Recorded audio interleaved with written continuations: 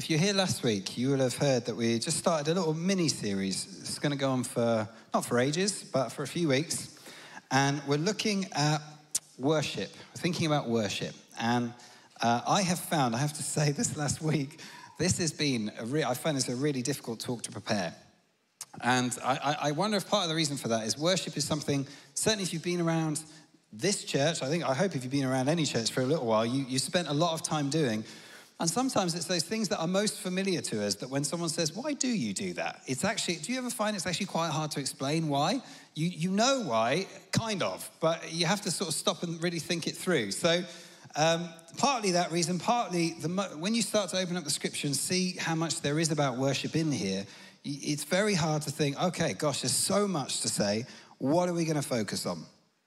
So I want to take you to a passage that has reminded me again of why we worship, what it is we do when we worship, why it's for us as a church our highest priority, and why for us as the people of God it always needs to be the highest priority. And to look at the passage effectively as we read it, we're going back in time about 2,000 years to a city called Philippi and to Paul the apostle and his little team that was there in Philippi. And Paul's life, at some stage, someone needs to invest millions into turning it into a film because it's got the material. I mean, it is dramatic. There's a twists and turns left, right, and center. One of the things that defined Paul's life, he says, all I know is that wherever I go, the Holy Spirit tells me that riots and imprisonment face me. Can you imagine if the Holy Spirit gave you that as a word for your life? Woo! But Paul does find that. And so he ends up in Philippi. He's had a vision to go over to Macedonia to share the gospel with the people there. And it starts off going pretty well. So he shares the gospel. A lady called Lydia, who's a businesswoman, ends up becoming a believer. And then this happens. So this is Acts chapter 16, verse 16. Once, when we were going to the place of prayer, we were met by a female slave who had a spirit by which she predicted the future. She earned a great deal of money for her owners by her fortune-telling. She followed Paul and the rest of us, shouting, "These men are servants of the Most High God, who are telling you the way to be saved." She kept this up for many days. Finally, Paul became so annoyed that he turned around and said to the spirit, "In the name of Jesus Christ, I command you to come out of her." I just love that. Jesus is moved with compassion and casts demons out of people. Paul he's just doing his nut. You've been annoying me for 4 or 5 days now. I'm going to cast this spirit out of you. I don't know what that says about Paul, and I have no point to make. I just thought it was interesting. Anyway, so he casts the spirit out, and it says, at that moment, the spirit left her. When her owners realized that their hope of making money was gone, they seized Paul and Silas and dragged them into the marketplace to face the authorities. They brought them before the magistrates and said, "These men are Jews and are throwing our city into uproar by advocating customs unlawful for us Romans to accept or practice." The crowd joined in the attack against Paul and Silas, and the magistrates ordered them to be stripped and beaten with rods. After they had been severely flogged, they were thrown into prison, and the jailer was commanded to guard them carefully. When he received these orders, he put them in the inner cell and fastened their feet in the stocks. About midnight, Paul and Silas were praying and singing hymns to God, and the other prisoners were listening to them. Suddenly, there was such a violent earthquake that the foundations of the prison were shaken. At once, all the prison doors flew open, and everybody's chains came loose. The jailer woke up, and when he saw the prison doors open, he drew his sword and was about to kill himself because he thought the prisoners had escaped. But Paul shouted, "Don't harm yourself. We're all here." The jailer called for lights, rushed in and fell trembling before Paul and Silas. He then brought them out and asked, "Sirs, what must I do to be saved?" And they end up leading him to the Lord that night, baptizing him. His whole family become followers of Jesus, and they joined the new little church that started in Philippi, which was the most wonderful mix of people. You've got Lydia, the businesswoman, probably a slave who just had a fortune-telling spirit cast out of her, and then the jailer, who's the head jailer in Philippi, all in this little small group together because of Jesus.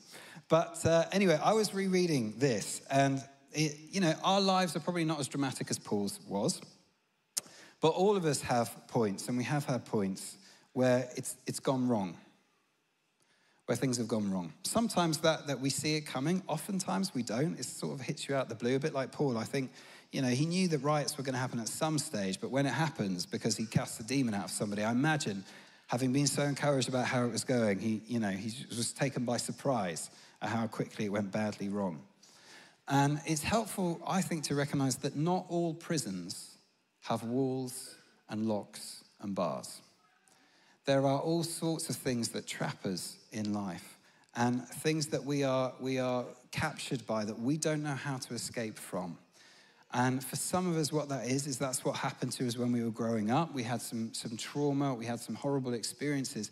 And even now, even sometimes years later, we're still haunted by those things. And we think we've moved on, we think we've found healing, and then something else happens and we react again, and we realize I'm still in the process of trying to deal with some of that. So for some of us, our challenges around relationships. We end up trapped in relationships that are dysfunctional, or trapped in a relationship that we hoped it would be this. I hoped my relationship with my kid was going to go like that, or I hoped this friendship was going to be like this, and somehow it's just turned sour, and I don't know what to do. I don't know how to break free from that or change it. For some of us, we end up trapped because we had a plan for our lives, a dream of what it was going to be like, and now here we are, and it's like that plan has just turned to dust, and we don't know how to get back on track. For others of us, I think we end up trapped because of a constant sense of inadequacy. We're trapped by our insecurity. We know that fear has a handle on us, and we don't know how to shake it. We've watched all the TED Talks. We've tried to do the 5 things they told us to do to be brave, and we're still finding it's got more of a handle on us than we'd like. For others of us, it's worry and it's anxiety. Kate Middleton's talk on Wednesday night was packed, because for so many of us, that's something we live under, the weight of worry. For others of us, it's health. And I know for some, it's grief. Things that have happened that are horrendous, and we don't know how to get out of it. So all of us have our own version. Maybe we're not locked in an inner cell of a literal prison, but we have things that hold us and trap us. What is your version of a Philippian jail? How did they respond? So what did Paul do? Given this is a talk about worship, you probably know which verse I'm going to be concentrating on if you've heard the passage before. So it says, chapter 16, verse 25, about midnight. I love that it gives us that little detail. About midnight, the darkest night, like the height of darkness. About midnight, what are they doing? Paul and Silas were praying and singing hymns to God, and the other prisoners were listening to them. Now, what I'd be doing in their situation is, okay, so I've been thrown into jail. I would be trying to cut a deal with the jailer. I will dob in my fellow believer, the guy that was formerly the senior pastor of Soul Survivor Watford. I'll give you all the dirt you want. Just let me out. Or it would be something like, contact Amnesty International, get people signing petitions on your behalf, or watch a YouTube video on 5 simple ways to break out of a jail cell. Do something to sort it out yourself is kind of my approach to those kind of problems. And so when I see this, I have to stop and think, well, hang on a second. What have Paul and Silas got that I have missed? They're praying and singing hymns. So what do they understand about that I clearly do not? Because that's not what I'd be doing if I were in their particular place. And I think one of the things that they get, one of the things that's important for us to understand, is that they're singing hymns in this moment, not because it's a way of getting out of jail. They're not singing hymns because they're in prison. They're singing hymns because they're his people, because they're the Lord's people. And wherever they were, whether they were in prison or out of prison, we would find them singing hymns and praying to him, because they understand that what we're invited into with God, it is a love affair. It's a relationship of love. Christianity, you've probably heard it said so many times, is not a religion, it's a relationship. And what we can end up thinking mistakenly is that what God really is interested in is he wants us to do things for him. He wants us to work for him. And that's like thinking that I had 4 kids because I want them to do things for me. Had that been my plan, I can tell you now, it's hugely backfired. I can't get them to do things for themselves, let alone do things for me. And so it's like, no, I didn't have them so they could be my little minions. I had them to enjoy them, to celebrate them, for a mutual relationship of love. Why do you think he had us? Why make us? Why save us in the way that he did? For relationship, for love, for mutual affection and enjoyment. It's not that we don't work with him in the building of his kingdom. Of course we do. But first and foremost, it's for relationship, to enjoy it. And it's so easy to lose that. It's so easy for that central part of what we're for with him to slip away from us.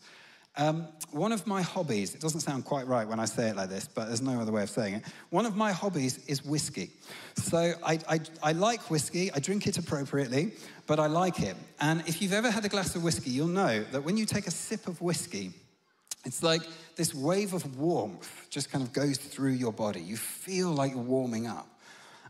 Somebody once told me that scientifically, what is happening when you take a sip of whiskey, I don't understand why, but what is happening when you take a sip of whiskey is that your blood vessels, they dilate and they go to the surface of your skin. So what's happening when you drink it is you feel like you're warming up, but you are in fact losing heat. You feel like you're warming up, but you are in fact cooling down. And I wonder if it's possible for us as we pursue God to have seasons where it feels like we're really warming up. I know for me, those seasons where I feel like I'm really going for it now are when I'm busy, when I'm really busy. And actually, is it possible for us to get super busy doing a whole load of things and yet be, in fact, cooling down? There's a little line from a C.S. Lewis thing where he says, do you know what? Sometimes we imagine that we are finding our place in the world. When we get to certain points of life, we manage to get on the property ladder, or we manage to have a career, or we achieve another ambition that we've been after. We're finally making it. We're finally finding our place in the world. He says it's possible to imagine you are finding your place in the world, when in fact what is going on is the world is finding its place in you. And you're becoming less enamored by him and more caught up in this other stuff. And I used to think, yeah, of course that can happen to any of us, but it's probably not going to happen to me. And I remember there was a time when I was preaching, no less, and I was talking about how our relationship with him is a love affair. And as part of that, I was just saying, one of the things that's helpful to do sometimes is just to remember what it was like in the early days. Do you remember when you came to know Jesus for the first time? What was it like in those days? What did you used to do? And I was talking to a bunch of students when I did this. And so I said, I remember when I had become a Christian at 17, then I came here for a bit, then I went off to university. And these were the early days of my relationship with God. And I used to, as a student, I used to try and find any excuse to spend time with him. So I would get up really early in the morning, which for a student is about 10:30 a.m. And I would go to a field where there was this tree, and I would just walk round and round the tree, and I would worship. I would sing. I cannot sing for toffee, but it didn't matter because no one else was there. So I would sing to him, and I would pray, and I would find every day a little spot where I could try and read my Bible, and I would savor him. I would go to church twice on Sundays and hear the same talk twice, but I didn't care because I just wanted to be near him. And I was just saying to him, this is what I used to do. And then as I was explaining, honestly, it felt like someone slapped me on the forehead, because even as I'm saying it to them, I suddenly felt like basically the Holy Spirit asked me the question, and when was the last time you did that, Andy? You know, I've been running around like a headless chicken for the last 6 months telling everybody else about Jesus. And it was like, when was the last time you actually just sat with him to enjoy him, to be with him? And I realized it had been a long time. And I put that for all of us, and maybe this isn't where you're at, but for each of us, every now and then, to just ask the question, when was the last time we just enjoyed him, just to enjoy him, just to be with him? You know, the story of the prodigal son, I love it because the son comes home having, you know, wasted his life, and he tries to cut a deal with the dad and says, I want to be a servant, I'll be a worker, and you can pay me some wages. And the father's like, no, you are my son. You're my son. So you're going to come in the house and we're going to have a party and I'm going to enjoy you, because this is what it's all about. It's about enjoying him. There's one of my heroes, a guy called Brother Lawrence, and he's a monk back in the day. He became famous because he wrote a little book about practicing the presence of God. And what he tried to do wherever he was, whether he was doing the washing up or doing the weeding, is he would always try and just consciously be aware of God and just enjoy his presence. And I remember hearing a story about when Brother Lawrence died. And somebody said to him as he's dying, in the bed, they said, "What are you doing, Brother Lawrence?" And Brother Lawrence said, "I'm doing the same thing I've been doing for the last 40 years. And I'm doing the same thing I'm going to be doing after I've died. I'm worshiping." And I loved it. And it made me chuckle as well, because I thought, Brother Lawrence, literally, in that moment, dying is the second thing on his agenda. The number one thing on his agenda is worship, is being in God's presence. I thought, man, I'm never going to be like that, but I want to be a bit more like that than I am. So it's about what they're doing. They're singing hymns. Why? Because they're in prison? No, because they're his people. But secondly, how are they enjoying him? I just want to home in on the fact that it says they were singing hymns to God. The two of them together were singing hymns to God. Now that is really, really practical. It's really tangible. And we can think, one mistake we can make is to think that worship is only singing. No, and we're going to talk about that next week. But the other mistake we can make, and this is the one that I feel like I've made too much over the years, is we can dismiss the place of singing in worship. And it's not just about singing. We can dismiss the place of a particular moment of devotion before him. And what we see throughout Scripture is people sang to God. So when they were set free from slavery, they went over through the Red Sea and they emerge on the other side. They sing a song of victory. They sing a song of celebration. Just before Moses dies and before the people enter the promised land, what he does is he teaches them a song. Israel's greatest king, David, was also Israel's most prolific songwriter. Her greatest warrior was her greatest worshiper. The book of Psalms is the longest book in the Bible, and it's a songbook. It's just full of songs. The book of Revelation, what it shows us is this picture of heaven, and in heaven, they're singing. They're expressing their adoration of God. They're declaring truths about him. The early Christians, when they met together, they were encouraged to sing. So it says in Ephesians chapter 5, "Do not get drunk on wine, which leads to debauchery. Instead, be filled with the Spirit, speaking to one another with psalms, hymns, and songs from the Spirit. Sing and make music from your heart to the Lord, always giving thanks to God the Father for everything in the name of our Lord Jesus Christ." So worship is more than singing, but singing has a place in our worship. And I always think of it as this video I saw on YouTube of this guy. You know how people do these elaborate proposals these days, and they film them and then they put them on YouTube? Well, I love watching that stuff. And so I watched this proposal where this guy did this amazing proposal to his hopefully fiance. She says yes. And the thing that I can't get out of my head from that video is her response. So literally, she is jumping up and down. It's in front of a whole crowd of people. She's leaping up and down. She's jumping. She's punching the air. And then she runs and jumps, grabs him and hugs him. And she's basically saying, yes, yes, yes, yes, yes. And I kind of imagine a little bit worship, the fact that it's our response to his love is a little like that. Like he is, if I can put it like this, proposing to us.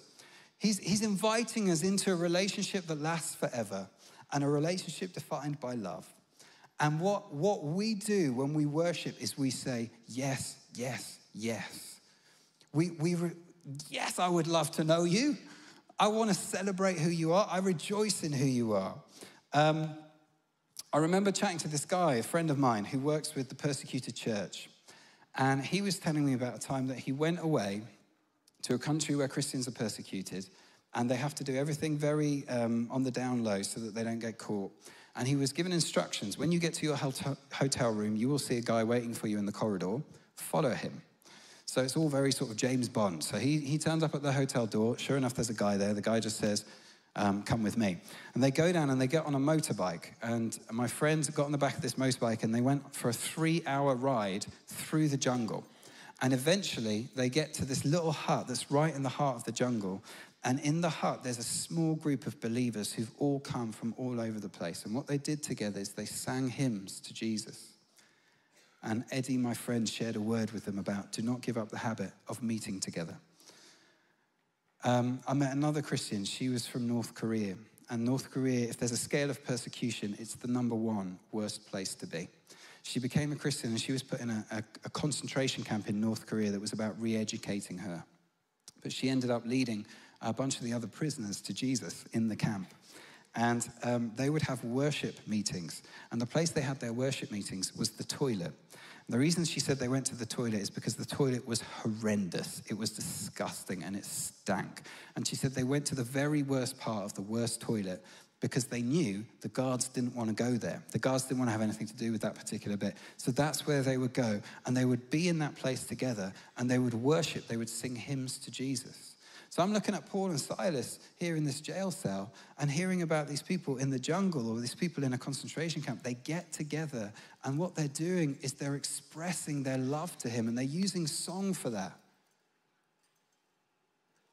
Why do we sing? Well, it's like trying to ask, why is a love song? Why does it hit you in the heart and in the belly? Sometimes there isn't a rational reason other than because you want to, because how can you not? So that's part of what it is to worship and that's what we're doing. Next question, what happens when we do this? So one of the things that happens as we worship God in this way, I believe, is that we fall more in love with him. We fall more in love with him. I had this experience yesterday morning where I had set my alarm much earlier than I wanted it to go off, but I had decided I am going to go to the gym in the morning. I don't know if you've ever had it where the night before you're like, I will be disciplined tomorrow. And so you set your alarm and then, of course, it goes off the next morning and you wake up and do you feel like going or do you feel like being disciplined? Maybe some of us leap out of bed and think, yes, now is the time. But for most of us, you're probably like me and you just go, snooze. And then you lie there having an internal wrestling match. Do I get up or don't I get up? And I was lying in bed weighing it up, thinking, oh, I really don't want to get up. I'm so tired. It's raining outside. It's cold outside. Do I want to go to the gym? And I'm thinking, but I've got 4 boys. If I don't go to the gym now, I'll never get there. And also, if I don't go to the gym, I am going to go crazy.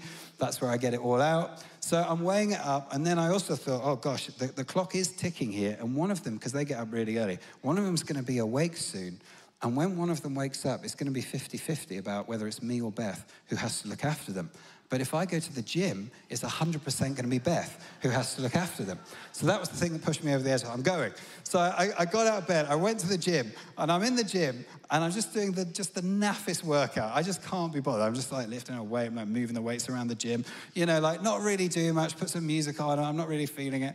But I just stayed there anyway, and I just kept going for a bit. And I was in there for about half an hour, and then I was on a treadmill, and suddenly halfway through this run I was doing on the treadmill, I suddenly thought like, I'm quite enjoying this. I'm feeling this. I feel healthy. I feel impressed with myself. And now I turn the music up louder. I thought, I'm going to go for this. I'm starting to sweat. This is great.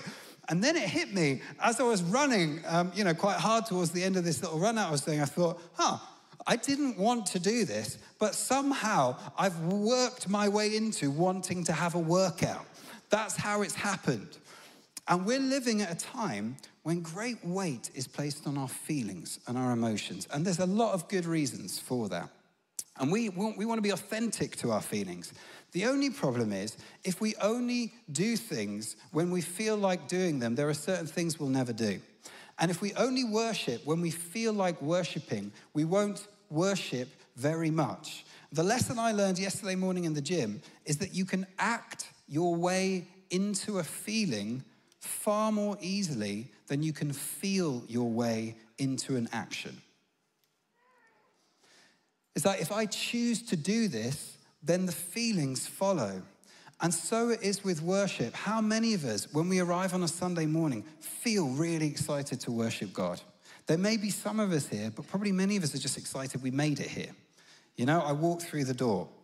And yet we leave here having encountered him and we're different.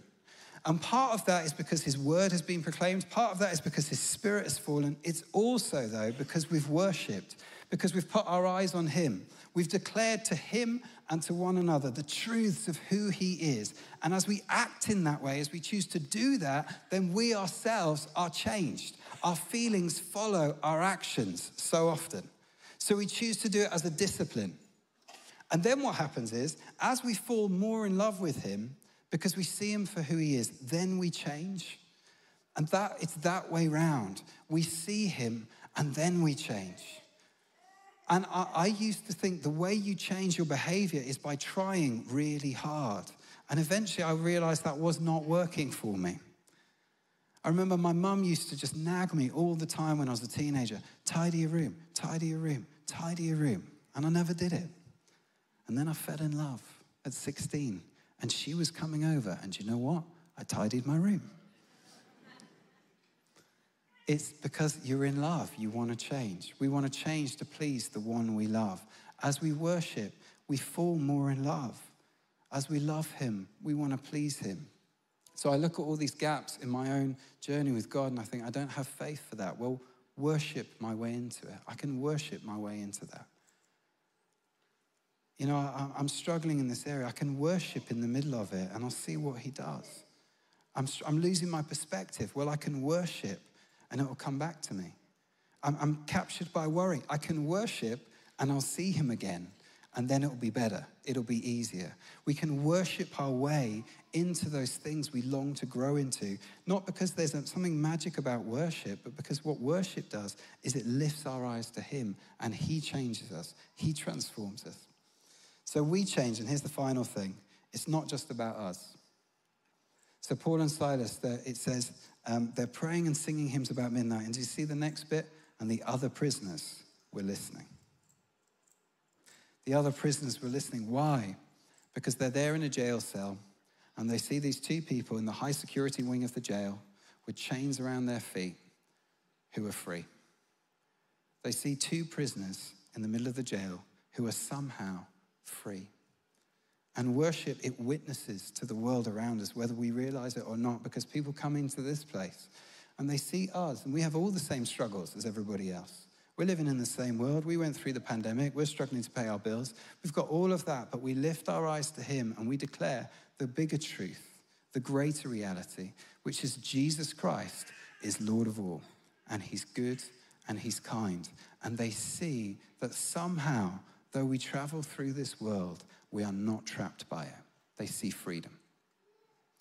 And then, of course, what happens is when God is exalted, he cannot resist. He moves. He loves to. He, at the best of times, it's not hard to persuade him to do something, but so often when we worship, it's like he moves in power, as he just did, which wasn't the plan. Earlier, when we were worshiping together, he just, as it were, showed up. He was here, but you know what I mean? It's like he showed up. And what happens is there's just an earthquake, coincidentally. As they worship there in the prison, there was such a violent earthquake that the foundations of the prison were shaken. All at once, the prison doors flew open and everyone's chains came loose. Now, if it were me and I were God, I would say, oh, look, down there in that jail in Philippi, there's two of my followers faithfully worshiping, despite the fact that they're in chains. I am going to send a very specific earthquake that will open their prison door and that will break their chains off. But the Lord doesn't do that. There's two people in the middle of a prison worshiping, and the Lord sends an earthquake that blows open everybody's prison door and everybody's chains come off. And I think one of the things that speaks to is that when God's people are in a place and where they're lifting up his name, and I'm talking about in this building, and I'm talking about with us as a family, but I'm also talking about in the school that we work in, I'm talking about in the street that we live on, I'm talking about the family that's your family. We ask ourselves the question, what difference can we make? Can we make any difference to these problems? I don't even understand half of these issues, so how can I have the answers to them? I've been trying year after year after year to see these changes in that place, and it hasn't happened yet. So somebody give me a practical thing that I can do that will bring change. And I say one practical thing we can each of us do is worship in the middle of it. Worship him and honor him. And I don't understand why. I can't draw you a diagram and a formula that explains it. But what I know is that when we worship, other people's chains come off and other people's prison doors get broken open. And if there is a time for the church to realize that truth, it is now more than ever. Other people get set free. This is a little bit of why we worship. We're going to talk a little bit next week about the fact that worship is, of course, more than just singing songs.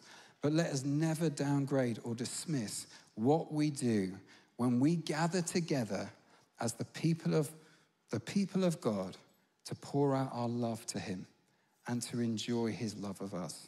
It's the most precious thing we can ever do. And from it, everything else flows.